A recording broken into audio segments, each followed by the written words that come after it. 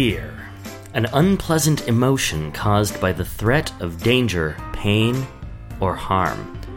Today on the Snakes Cast, we're looking at fear in board games. Hi, I'm Scott. I'm Dan. And this is the Snakes Cast, Halloween edition.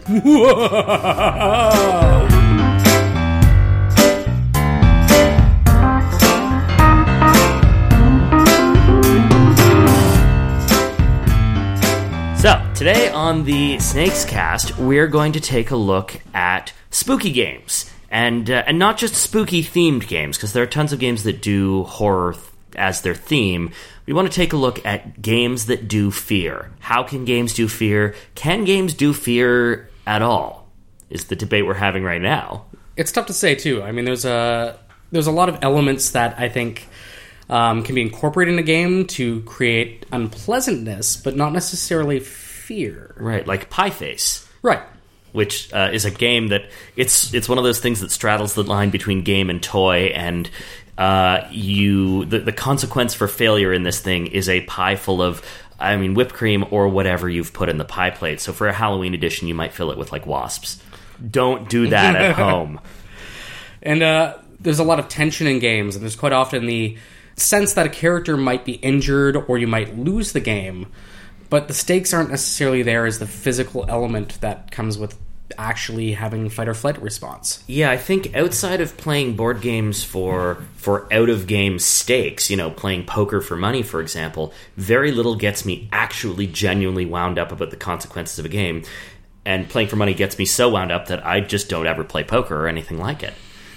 So how do we talk about how horror-themed games specifically can possibly replicate the human reaction, fear? Well, stress is interesting, right? Because fear is sort of fight or flight, right? It's something that triggers your need to panic, get out of there, fight, maybe freeze, whatever. But part of that is just stress and tension, and specifically rising stress and tension. And one of my favorite Halloween-themed games, and it's sort of nominally Halloween-themed because it's also been rethemed as Bad Luck and Sprinkle Donuts.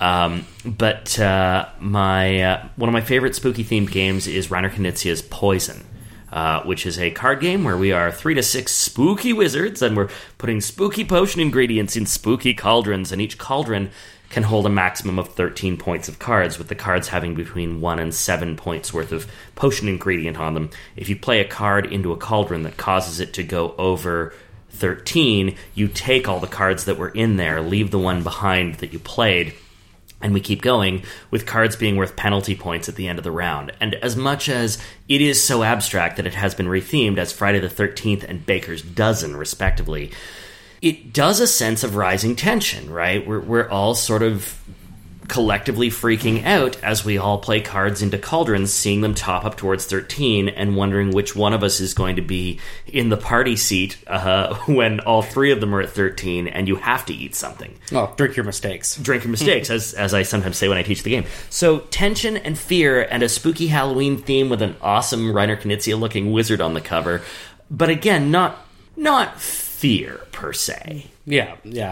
I think that sort of element of not being the one wanting to tip something over, brings in a lot of other things too. Quite often, you see people being very tense about a game like Jenga or that kind of thing. People get so wound up about Jenga; it's amazing.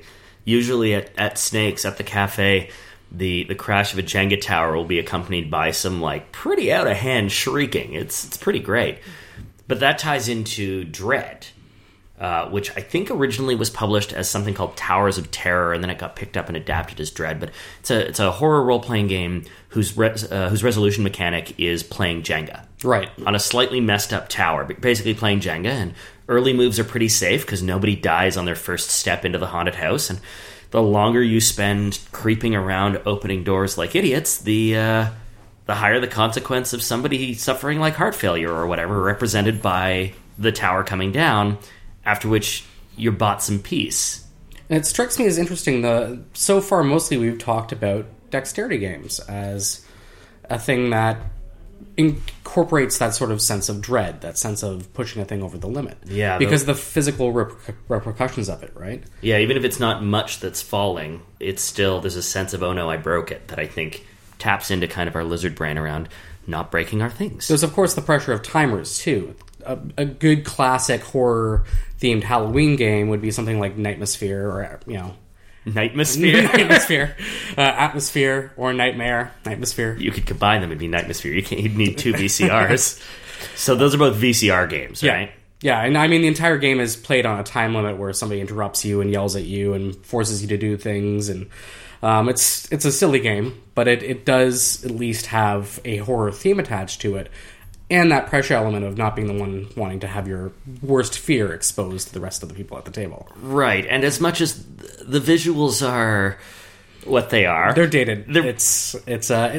I'd actually kind of like to see a company like Restoration Games or something like that pick up one of those titles and sort of recreate that with an actual game behind it now, instead of being just a roll and move. Right, with actual terrifying visuals. Yeah, we have the effects now, and it would be neat to see, but... and as app control comes to more games... Oh, that's a great idea. Kind of the perfect space to do that in. Or we could dust off the VCRs. That's a thing we could definitely do. So there are games that are sort of simple rules, high tension, which is great, because I think the fewer the rules you have to engage with, the more the game gets out of the way and lets you freak yourselves out a little. The more rulesy a game is, the tougher it is for me to engage with its theme. I like The Others quite a lot. I play tested it. I went whole hog in on the Kickstarter. It has some of the coolest miniatures. This is The Others by Eric Lang. Is a one versus many game where one player controls one of the 7 deadly sins, having taken over one of the last surviving human cities in a spooky future, and everybody else is an agent of an organization trying to just push back against the tides of Lovecraftian nonsense through an Old Testament kind of aesthetic. The art is beautifully gross, and the miniatures are gribbly and tentacles coming out of all sorts of places, and it's great. It's just rulesy enough that it's hard for me to get freaked out no matter how well it does its theme, because I'm constantly having to remember mechanics. Right. I like mechanically robust games. I like rules. Yeah, stuff can be quite often bogged down by having too many moving parts.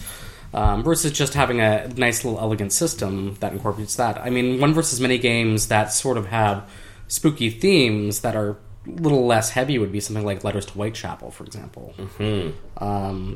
Or a little more heavy, good old Fury of Dracula. Yeah, I can't talk about that one anymore. Apparently I mentioned it too much on here. Well, you know what? Welcome to the Fury of Dracula cast. That's definitely what that's called now.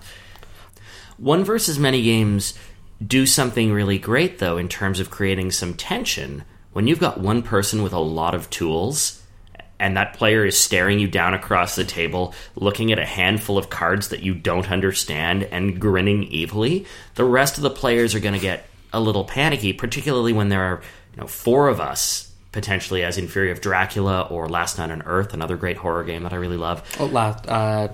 Last Friday, next Friday? Last Friday, yeah, another one versus many. When the bunch of us are all worrying about one person, panic does something across people who are working together, right? We're in it together, but my panic feeds into yours. And ultimately, that one player has not just the power of probably lots of tools, because the one player in those games tends to be pretty powerful. It's also that they can hear the other players talking about their plans. That sense that we are not safe and we don't get secrets from that one mastermind player can be genuinely unnerving, I think.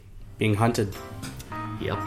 Join us on Wednesday when we're going to be discussing how cooperative games and one versus many games sort of are setting new realms for these horror-themed games.